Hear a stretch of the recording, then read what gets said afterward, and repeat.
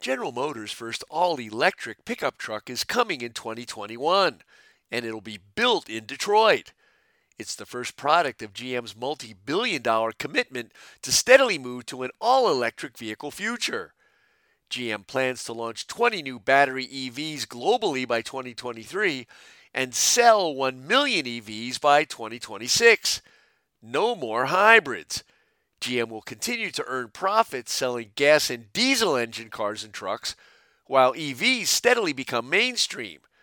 There's no set year when that will happen, of course, but the trend has already begun. GM's new electric pickup will face an electric Ford F 150 and other electric pickup competitors. For Automotive Engineering Magazine, I'm Lindsay Brooke, and that's this week's SAE Eye on Engineering.